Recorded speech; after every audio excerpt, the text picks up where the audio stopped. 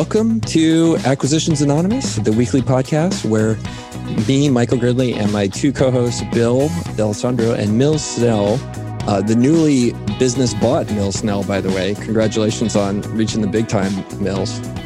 Thanks, man. I'm just glad that I think on our second episode, you didn't remember my last name. So I'm glad that now after 20, you got it. Thanks. It's because you bought a business, so now you're legit. Yeah. Now I'm actually friend worthy. You were dead to me before. Now you're something. Yeah. Just so you know. I'm proud of you. No, that's the whole reason I did it. The cash flow, the wealth building, none of that matters. Anywho, you're always special to me, Mills Snell. Anyway, the theme of this podcast is a great one. The three of us get together. We have varied backgrounds, and each week talk about two small businesses that are for sale, typically that are going to be priced 20 million or below. That we're breaking our own rule this week and have one that's bigger than 20 million, though just by a little bit. So cool thing, we have both of our deals this week are submitted by listeners. Again, if you're a listener and you would like to have us analyze a deal on the podcast, you just send us a teaser or a summary or whatever you feel comfortable with. And then we will keep the deal as anonymous as you want it. And then we'll talk about it. So you get free consulting and we get a podcast out of it. It's great. Cool. So here's the first one. And it is from a brokerage. The title is SBA pre-qualified, so Small Business Association loan pre-qualified, 11-year-old Amazon private label business, FBM 3PL. What does FBM stand for, Bill? Fulfilled by merchant. So what this means is this is the opposite of FBA. So FBA be fulfilled by Amazon. You send it to Amazon's fulfillment centers and they ship it. FBM is you ship it from your own fulfillment centers. Although this one says FBM 3PL, which implies to me that they have a 3PL that does fulfill by merchant on their behalf. Got it. Okay. And so FBM fulfilled by merchant. So they fulfill the orders themselves. So they run their own warehouse, but then they also do third-party logistics. No, I think they don't run their own warehouse. I think they have a third-party logistics firm who runs their warehouse for them. Oh, okay. Well, that sounds even better. And then they are in the high-margin automotive tools business. Business size, revenue listed as 1.7 million. They list income as 416,000. And they want a multiple of 3 times revenue for the business, or 3 times income for the business. So that means for 1.7 million of revenue, they have 416,000 in income, multiple of 3 times, and they're asking 1.25 million plus the value of their inventory for the purchase price. So they always sneak that inventory stuff in there. I'll go on my soapbox in a minute about that. Yeah. Well, and if you want to go find this one, we're only talking about public information on this one. It's on the Quiet Light Brokerage's site. So we will also poop on the level of detail in this teaser. But anyway, started in 2009, this 11-year-old Amazon FBM and FBA business, private label business, has enjoyed sustained success over the years with 630 active SKUs. That's a lot. This business sells high-margin branded tools for automotive mechanics for engine and chassis repairs. They are also a distributor for flexible cylinder hoses. I don't know. Yeah, the meta comment about this is going to be how bad this teaser is. So somebody should have put on their try hard, and they got the try not hard here. Flexible cylinder hoses for a domestic supplier and a drop shipper of vinyl tire covers. This business has a long-standing relationship with an overseas buyer representative, which gives them the ability to source any tool on the market. Because of this, they also offer tools outside of the automotive segment and have unlimited potential to add new SKUs to the brand. The business enjoys multiple revenue channels, with Amazon accounting for 60%, with 90% fulfilled by the merchant and 10% fulfilled by Amazon. eBay is 30% of their business, wholesale is 5%, and direct-to-consumer via their website is 5%. So mostly Amazon with some eBay. With more than 11 years since launching their first SKU, the brand has established itself deeply within the Amazon marketplace, boasting over 500 reviews for the main product, maintaining the Amazon Choice badge on several products, and earning an average star rating of 4.2. All products are sourced in China with reliable and proven vendors, and all FBM is handled via their third-party logistics provider in the United States. And the owner believes there are several obvious areas for growth, including increasing SKUs to send to Amazon, getting on Walmart, and upgrading to Shopify from the guy's current Yahoo stores. The owner is selling because he would like to retire and is now fully prepared to transition a new owner into the business. So please, I will pull out the soapbox and let Bill stretching for those of you that can't see the video and about to rip this one a new one. So Bill, over to you, sir. This is me cracking my knuckles.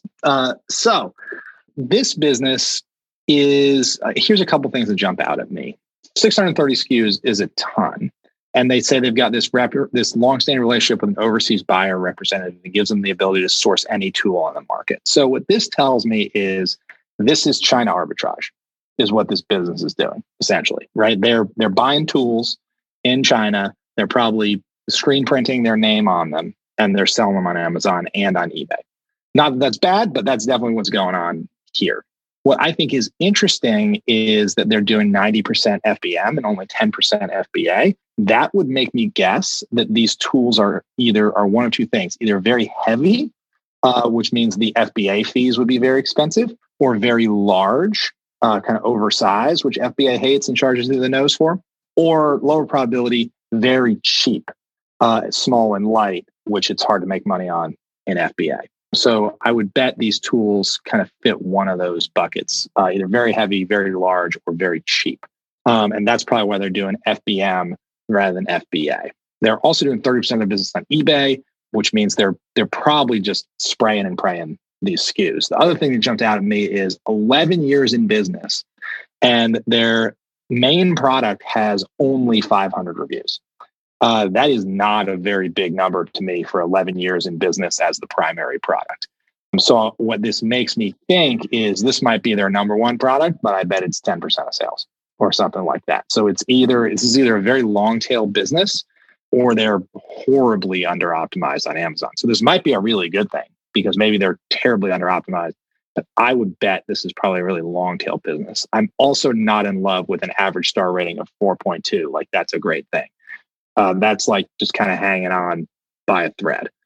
11 years old, like this is interesting. This is a guy with a supplier relationship in China, China arbitraging to Amazon and eBay is kind of my take on this. It's just really hard to know how attractive this is without seeing the products. But I would guess, being kind of the way they're sourcing the number of SKUs they have, the products are probably not differentiated. It's just China arbitrage. Yeah. Well, and so just coming from a top down, like novice in the space, I have to wonder why Thrasio or any of the 85,000 other like people rolling up FBA businesses hasn't picked this up.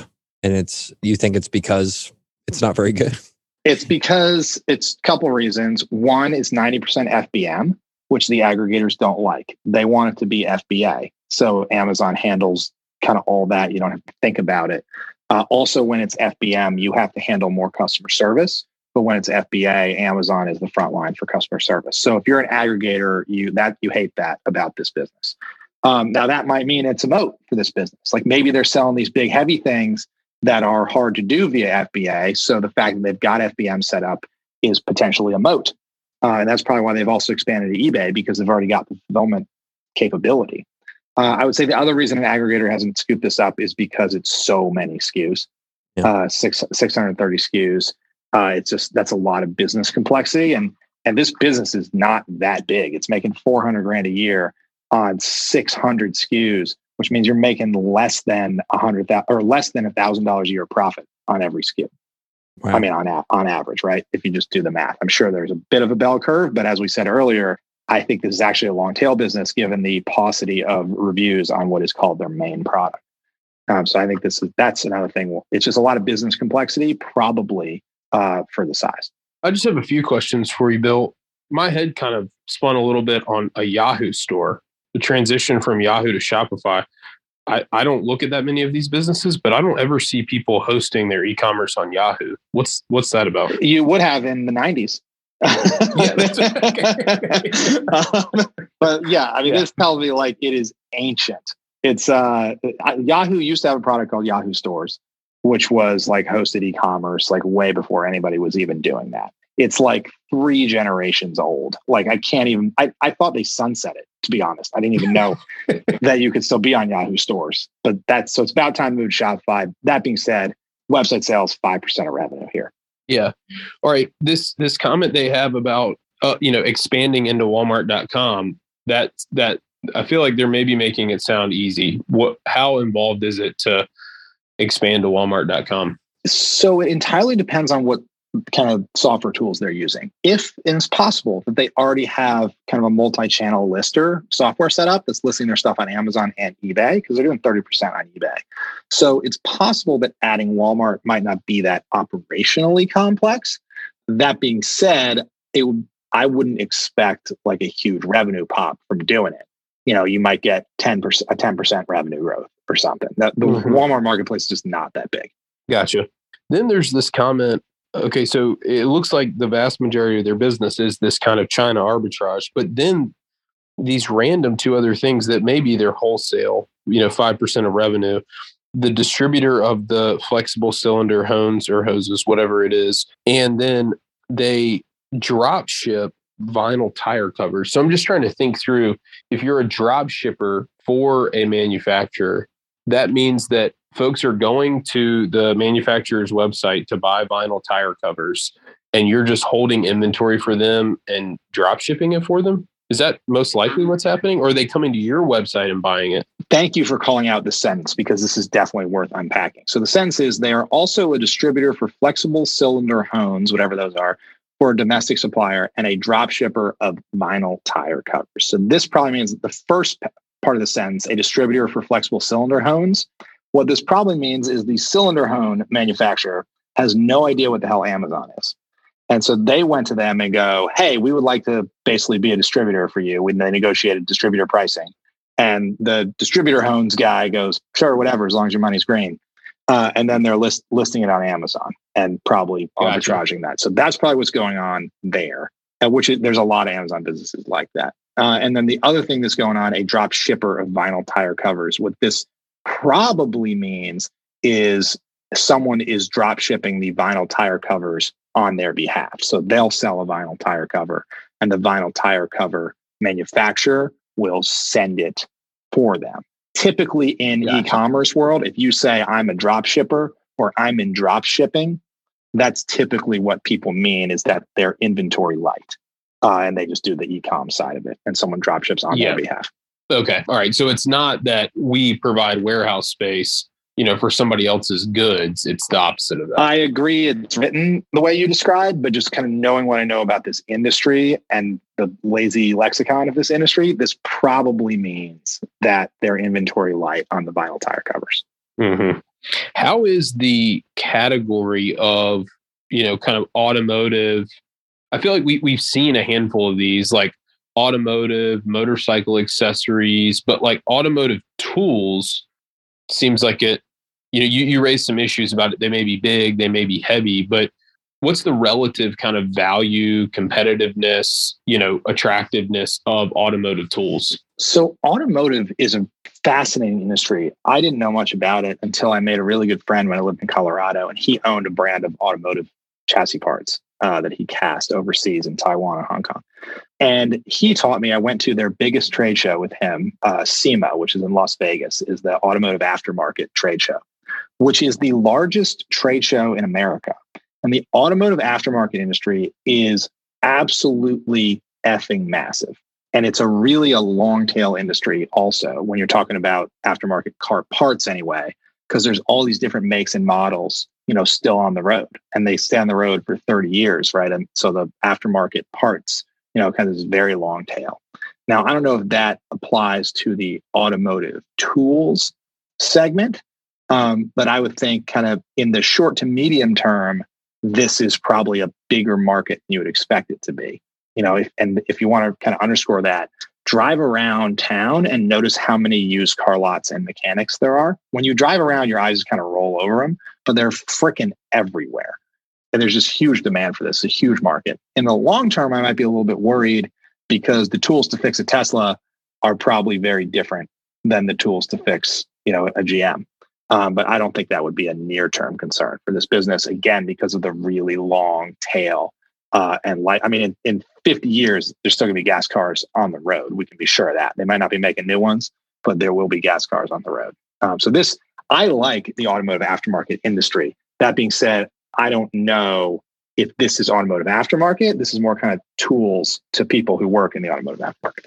It's interesting to me, the differences in the e-commerce world with these categories and the lower middle market private equity world, because there's certain segments in lower middle market private equity where you just know you're going to get tons of customer concentration. So if you work with or you look at a deal that is automotive related in private equity, you just know you're going to have massive customer concentration, probably 20 to 30 to 35% customer concentration at best, because there's just so few manufacturers.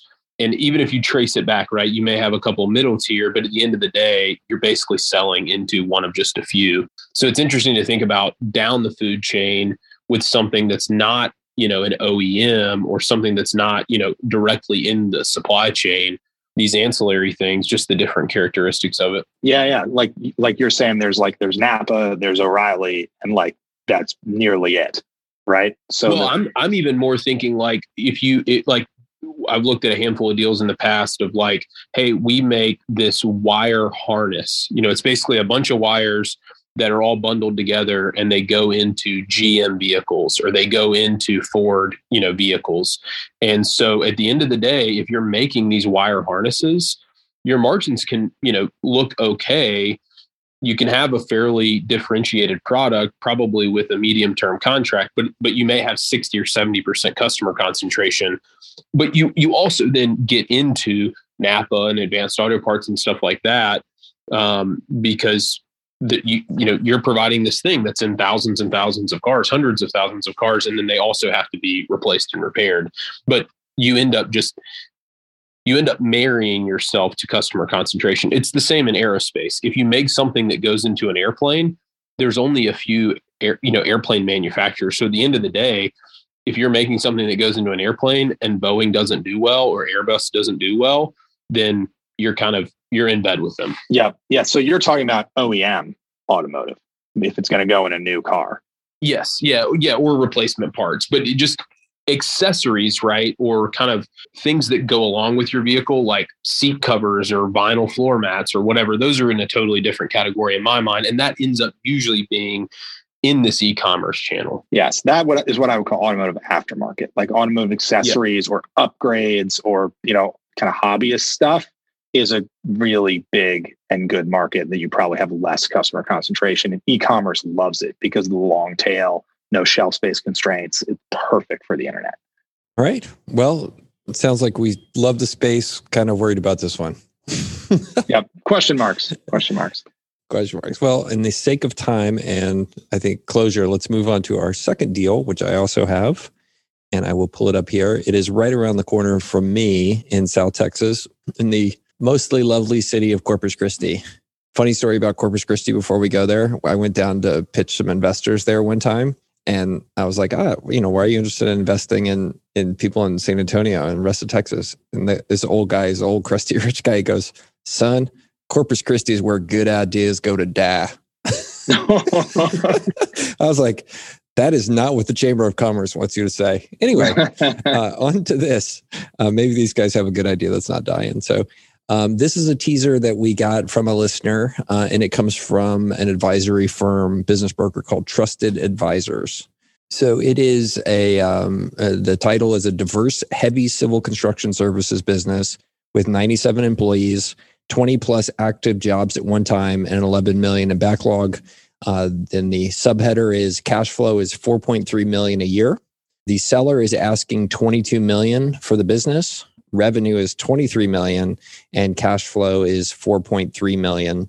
And they appear to be asking about 5 times cash flow. Am I reading that right? 4.3 million cash flow times 5 is about 22 million. It is in Corpus Christi. And they serve a 100-mile radius around Port Lavaca. Port Lavaca is like a town 35 miles away or so from Corpus. They have 97 full-time W-2 employees, plus a bunch of subcontractors hires as needed. The owner wants out because he's retiring or she is retiring. Profit margin is 18%. It's really high for this type of contracting. Intangible assets include diversified services and client base, solid reputation in the area, long-standing relationships with general contractors, and word-of-mouth referrals. Details on it. This heavy civil construction business has 11 million in backlog. So that means bookings that they've already made, but they haven't delivered on. and they have over 20 active projects going on at one time. Their sales size ranges from 200K projects to over 2 million. With a team of 97 full-time employees in place, their sales size ranges from 200K to 2 million. Didn't they just say that? Does that mean the sim says the same thing twice?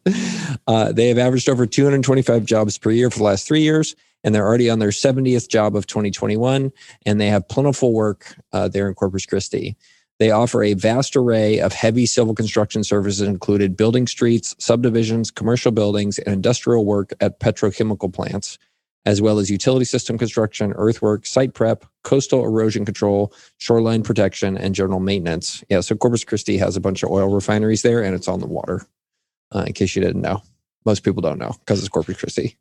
By the way, I'm going to lose both of our Corpus Christi listeners based on this. Clients are comprised of professional or private developers, industrial, counties, cities, states, and government. So they do B2C or B2B and B2G. This versatile offering of services and diverse client base works in this company's favor, as they don't rely heavily on one client or sector.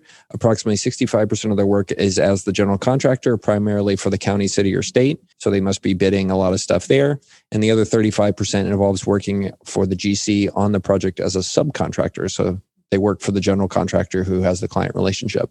While they do have a go-to list of subcontractors when needed, the majority of the time it's their own team doing the work. Put an asterisk next to that. That's important. The team works out of a 6,000 square foot office building located on 5 acres of land. The facilities include one heavy equipment shop, one truck shop, one fuel and oil shed, and the owner of the business owns the facility under a separate entity and leases it back to the business for $9,000 a month. With a solid reputation in the area, the business has a long-standing relationship with customers and GCs alike. They're able to keep their service area within 100 miles radius of the office, so that's a good thing for them. They have a bunch of software that they use, and it appears to be more modern. And they receive invites to bid from other GCs they've worked with over the years. And they also subscribe to websites that send notices of upcoming projects that are up for public bidding with a 20 to 25% success rate.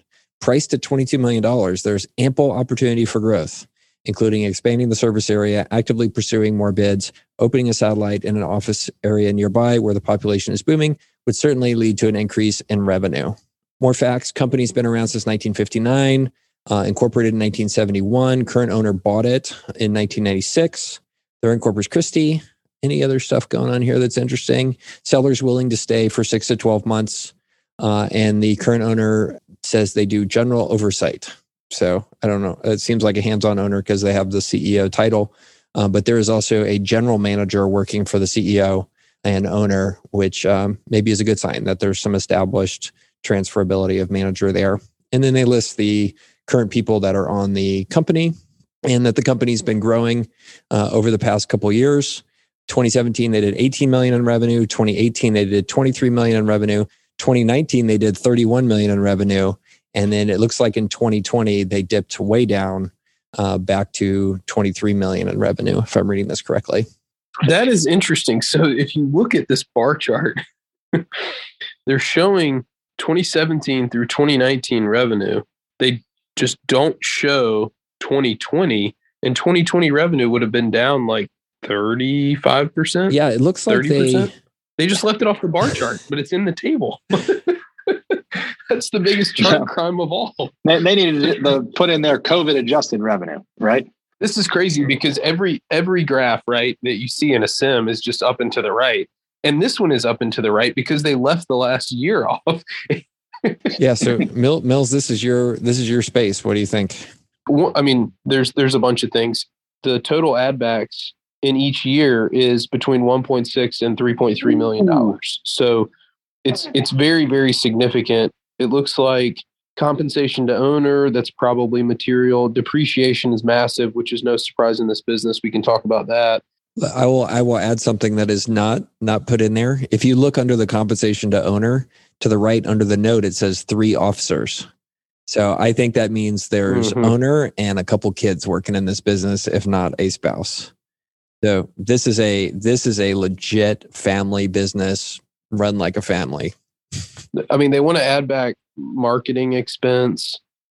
There's a lot you can say about this. So, I mean, at the highest level, it's actually really difficult to understand from this deck what the company does. it says that they do heavy, diverse heavy civil construction services. That could be paving, it could be grading, it could be earthwork or site work. They could be building retainage ponds. They could be prepping parking lots. Like, you just have no idea. And that to me is a pretty big deal, because some of these categories are much better than others, right? If all you're doing is going right in front of a home developer for a big tract home development and paving and curbing, right? Then that's a totally different business than, the Corpus Christi, city municipal government calls us in to do repair work, right? Or heavier repair work than what their in-house crews can do. Like, you just don't know. And in this case, I would say it's a bad thing that we're not getting clarity on this. Depending on what they do, the regulatory environment for site work and dirt moving is just ever increasing. So if you want to pave a parking lot, you can't do that without creating a retainage pond. And it's very, very expensive. I mean, depending on the area and the municipality that you live in, site work can be a substantial percentage of your overall project, and it's regulated. You have to do it. So it could be beneficial, but they don't say anything at all that I've seen, unless I've missed it, guys, about, so they tell us that they have $12 million of equipment, but nothing about how depreciated it is. In a business like this, it's probably almost fully depreciated. There's just a whole rat's nest of issues that we probably don't have time to get into about where the value actually is in a business like this. I just would be willing to bet that, you're buying a bunch of really old equipment. The owner hasn't kept up with all the reinvestment. If they have, they've maybe, bought a bunch of like toys. I don't know if you guys have ever run across this, but some business owners like this, they really love to have like the newest, the best type stuff, but it's not necessarily the stuff that's most pertinent to the business. It's just like, I found this new cool piece of equipment, and we thought we were going to use it a lot, but it just sits in our yard and it looks really good. The people that own these businesses always seem to be the ones that are like the first one to buy the new Corvette when it comes out. Like this, every time I go visit one of these businesses, the owner's driving like a yellow Corvette. It's like, that's just great. That's just that. I hope you enjoy that there, Mr. 65-year-old construction general contractor. It's pretty cool. Yeah. Well, and so you know the space better than me, Mills, but like, even with the add backs, like the multiple here seems insane. Like, and because most of the transactions that I see that happen in businesses like this, where you can have low net margins, right? Where these guys are doing pretty well compared to most, but a lot of them trade at have 5 to 10% net margins if they're good. And then like they end up trading based on some sort of earnout with employees and stuff like that, rather than getting bought and sold so much, just because the cash flows are so tough to predict. Yeah, I mean, the CapEx requirements on this, it's safe to assume that the CapEx is probably between $1 million and $2 million a year to keep this equipment up. So EBITDA is not even, an appropriate measure at this point. But yeah, I mean, these businesses are very, very difficult to transfer, because you also have a bunch of depreciation recapture that the owner's going to have to face on all this fully depreciated equipment. And the ratio here, I mean, on a business like this, it's so fundamentally different than a service-based business because it's so asset intensive. The ratio between the EBIT and the DA is so vitally important. I mean, they've got way, way, way more depreciation than they have earnings. And so that just tells you, right, if you could ever get out in front of replacing and maintaining and buying equipment, you'd be great. But you're never going to be able to do that, because the bigger you grow, the more equipment you have to perform work. So walk me through this. How does this work? They're claiming $4.3 million in cash flow, right, for 2020, but they show $23 million in sales and $1.5 million in net income. Like, they're trying to give themselves credit for depreciation and interest towards cash flow and their own compensation. Well, they're calling it cash flow. They're saying it's cash flow, but they're really coming up with an EBITDA number. Yeah, because depreciation is money you had to pay at some point. You paid it. You just get to deduct it over time as your asset depreciates. Yeah, it's just a non-cash expense. The other really bizarre thing here is that their revenue dropped by 30% and their earnings stayed perfectly flat. Well, it's because they were trying to sell the business, Mills. Obviously. No. That would never be the case. That never happens, Bill. That's perfectly normal. It just seems like a non-starter with the multiple. Like I wouldn't even double click on the rest of this stuff. Yeah. I mean, I've seen plenty of businesses like this ask for this type of multiple, but at the end of the day, any buyer who's going to buy a business that has $4 million in EBITDA is going to be shrewd enough to know that EBITDA is not cash flow, and there's no way it's trading off of EBITDA. With this much depreciation, with this much recurring CapEx, there's just no way. You would get to a true free cash flow number that is probably somewhere in the $1.5 to $2 million range. And it might trade at a 3.5 to 4 times multiple on that, but it would not be all cash at close. Not in a business that looks like it's this family centric, and relationally driven because it's construction related. You got 97 employees. I'd be willing to bet that a lot of these guys kind of have been in the business for a long time with the owner. There's not a lot of redundancy, and it's just a mess. Well, I have buddies that are in this kind of stuff in more appealing niches than this where these guys are, which is just very commoditized stuff. And the level of like experience you get from being in that business for 10 years, the relationships you get with all the people, all the little weird things, like that's the difference between losing 5% EBITDA per year and making 5% for these guys. And like, it's one of those ones where I look at them like, oh, this is a dangerous business to be in if you don't know what you're doing.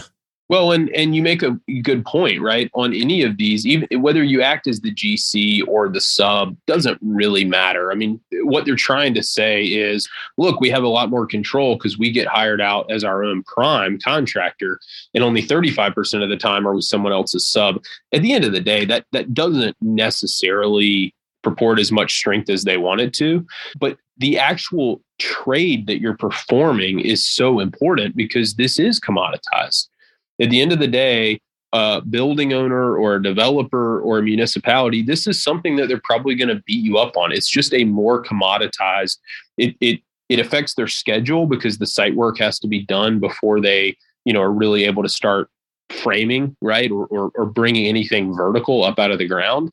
But it's not one of those trades that commands consistently higher margins because it's not a critical failure sub. I mean, that's why I bought a roofing business, but so I'm kind of, talking my own book, but people don't beat up roofing contractors. They don't beat up glass and glazing as much because if it fails, then everybody is screwed and it messes everything up. And if you're slow to perform, then the entire job schedule gets off and the building isn't dried in and nobody else can come behind you to do all the other stuff. Yeah, and this comes from a group called The Firm. I guess they're out of Omaha, right? Is that where they're from, the brokerage? That's right, yeah. They get listings all over the U.S. I've dealt with them. I mean, they had a listing in South Carolina. I think we might have looked at it. They usually, my impression of them is that they get the listing and they keep the listing for a really long time. So you can infer what happens. I've talked to a couple of the brokers there. They've pitched me deals or asked to get on their newsletter. And, they showed me like a couple that were interesting. But in the end, I was like, same kind of thing with this. It was just like, oh, I know where these guys got the listing. They promised them a really good high price and we think you can get it. And, I think that's one of the things I've learned doing this podcast with you guys, like beware of the brokers that win your business by promising you really high stuff. So there's just like the discount, it's like, oh, we'll get you a 6 times multiple. Okay. That means 3. Like that's what I hear in my head. Yeah, exactly. And I mean, the broker, they're trying to do their job. They don't have anything if they don't get the listing. So they might as well overpromise and underdeliver because then over time, you just by means of, attrition, you're just going to get worn down as a seller and go, okay, fine. We haven't, this is the best offer we've had in 3 years. We might as well take it. So what if it's half of what we initially told you? Man, started out so good, finished so terrible. The heavy equipment stuff is just so hard. It could have been a contender. This is a great way to be broke, owning this business. Just be. What I have seen people do successfully, though, is they own really high free cash flow businesses, and then they buy something like this because the tax benefits of all the depreciation, and you can operate at basically a book loss consistently. I've seen people do that, and it works, right? They're still generating a fair amount of economic benefit. It's just in the form of tax advantages. It's not in the form of true free cash flow. So it's not necessarily, you don't go broke by owning this business. You probably go broke by buying this business, right? Like if this guy is probably doing great, but you're probably not going to do great if you buy this business at a big old multiple. Yeah. I mean, oh my goodness. Could you imagine? I mean, on $22 million, purchase price, let's just say you've got, $15 million of that is debt. The debt service on that, look at it. It actually wouldn't pencil out. The earnings, the actual true earnings of the business is consistently, $1 million to $1.2 million or way less. That a few years ago, it was a third of that. You don't have enough to actually meet your debt service obligations just based on the earnings of the business. There's no bank that's going to underwrite this. Like this fantasy loan strategy that they have here. And for the listeners, they have a 70% loan to value. So they would give you 70% of the purchase price in a loan from a bank. The seller would finance another $3 million. You come up with $3 million, and they have underwritten a 10-year amortizing loan at a 6% interest for $15 million to help you buy this business. That somebody's going to give you 3.5 turns of EBITDA for this is basically what they're modeling. And that is in today's loose credit environment, I will tell you that is a ticket to fantasy land. That is not happening. Look at it. So your monthly loan payment, they even tell you it's $170,000 a month in monthly loan payments. That's $2 million a year in debt service. Scroll back up, Michael, to where the actual financials were. $2 million a year in debt service. And the net income in 2020, their best year to date, was $1.5 million. This is just asinine. It makes no sense whatsoever. It would never work. But they're going to figure that out because no one's going to make this work, right? Like even if they waste somebody's time, as soon as they get into diligence, they're going to go, we can't finance this deal. And then it's going to have to sell for the market multiple, which is half of what they think it's worth. So the market always wins sellers, regardless of what a broker tells you. It's worth what it's worth. If a broker lies to you, that doesn't mean your business is suddenly worth double what the market says it's worth. And nobody with $20 million in their pocket is dumb enough to just come and stroke you a check for this thing for $20 million cash at close, Yeah. Wow. It does bring up an interesting tactic. So I've had several times in the past where I'm looking at a deal and the seller has unrealistic expectations, and I really like the actual underlying asset. And I just basically go to them and say, hey, look, this is what a bank will loan on, right? Regardless of your expectations, this is what can actually get done from a lending perspective. So let's start the conversation there instead of this pie in the sky idea that you have. No lender will provide more than X amount of dollars. So that's our starting point, And I've had that work really well in the past because I'm just saying, look, it's not unique to me. It's unique to anyone who will borrow money for this business, which is everyone. Yeah, but this guy thinks he deserves it. Awesome. All right. Well, good job this week, guys. I thought we did great. Anything more on this one? No, this is a good episode. I think we went really deep on a couple of these. The listeners will benefit. Super good. All right. And for listeners, we'd love to hear and be sent your deals that you're looking at. That's how we make this interesting. Also, invitation to help us go from losing money on producing this podcast. None of us get paid to breaking even. So please consider joining and becoming a patron on Anchor. $10 a month, anything. We pay an editor to make us not sound nasally and annoying and take out the ums and coughs. And that makes it good for you guys. So if you're interested in becoming a patron, please join the 16 other people who give us money each month to help us defray the cost of putting this on. So with that, great job, guys. We'll talk to you next week. Yeah, we'll put it this way. If you guys don't sponsor, you're going to have to hear us and cough pretty soon here. So, so it's not a threat, but it's kind of a threat. Hey, or look, I got to get something out of this. And if it means telling you guys more Corpus Christi jokes, I'm going to tell you more Corpus Christi jokes. So if we get 3 more sponsors, I promise no more Corpus Christi jokes. I'm going to forward that memo to the economic development office in Corpus Christi and see if they can drum something up. Oh, this guy worked for them. No, I'm just kidding. Yeah. We're going to need the economic development office of Corpus Christi to sponsor us, or there will be more Corpus Christi jokes. This is protection money for Corpus Christi. Yeah. Well, at some point we can dig into it, but if you talk to people that live in Corpus Christi, they think that cronyism is the thing that has held back that city for 100 years. Everybody just making sure they get theirs. And it's kind of sad thing. It should be great. It should be the preeminent port city in Texas, and it's a nowheresville compared to what it could have possibly been. Kind of sad. On that note, see you guys next week. Great job. See you later. Thanks, guys.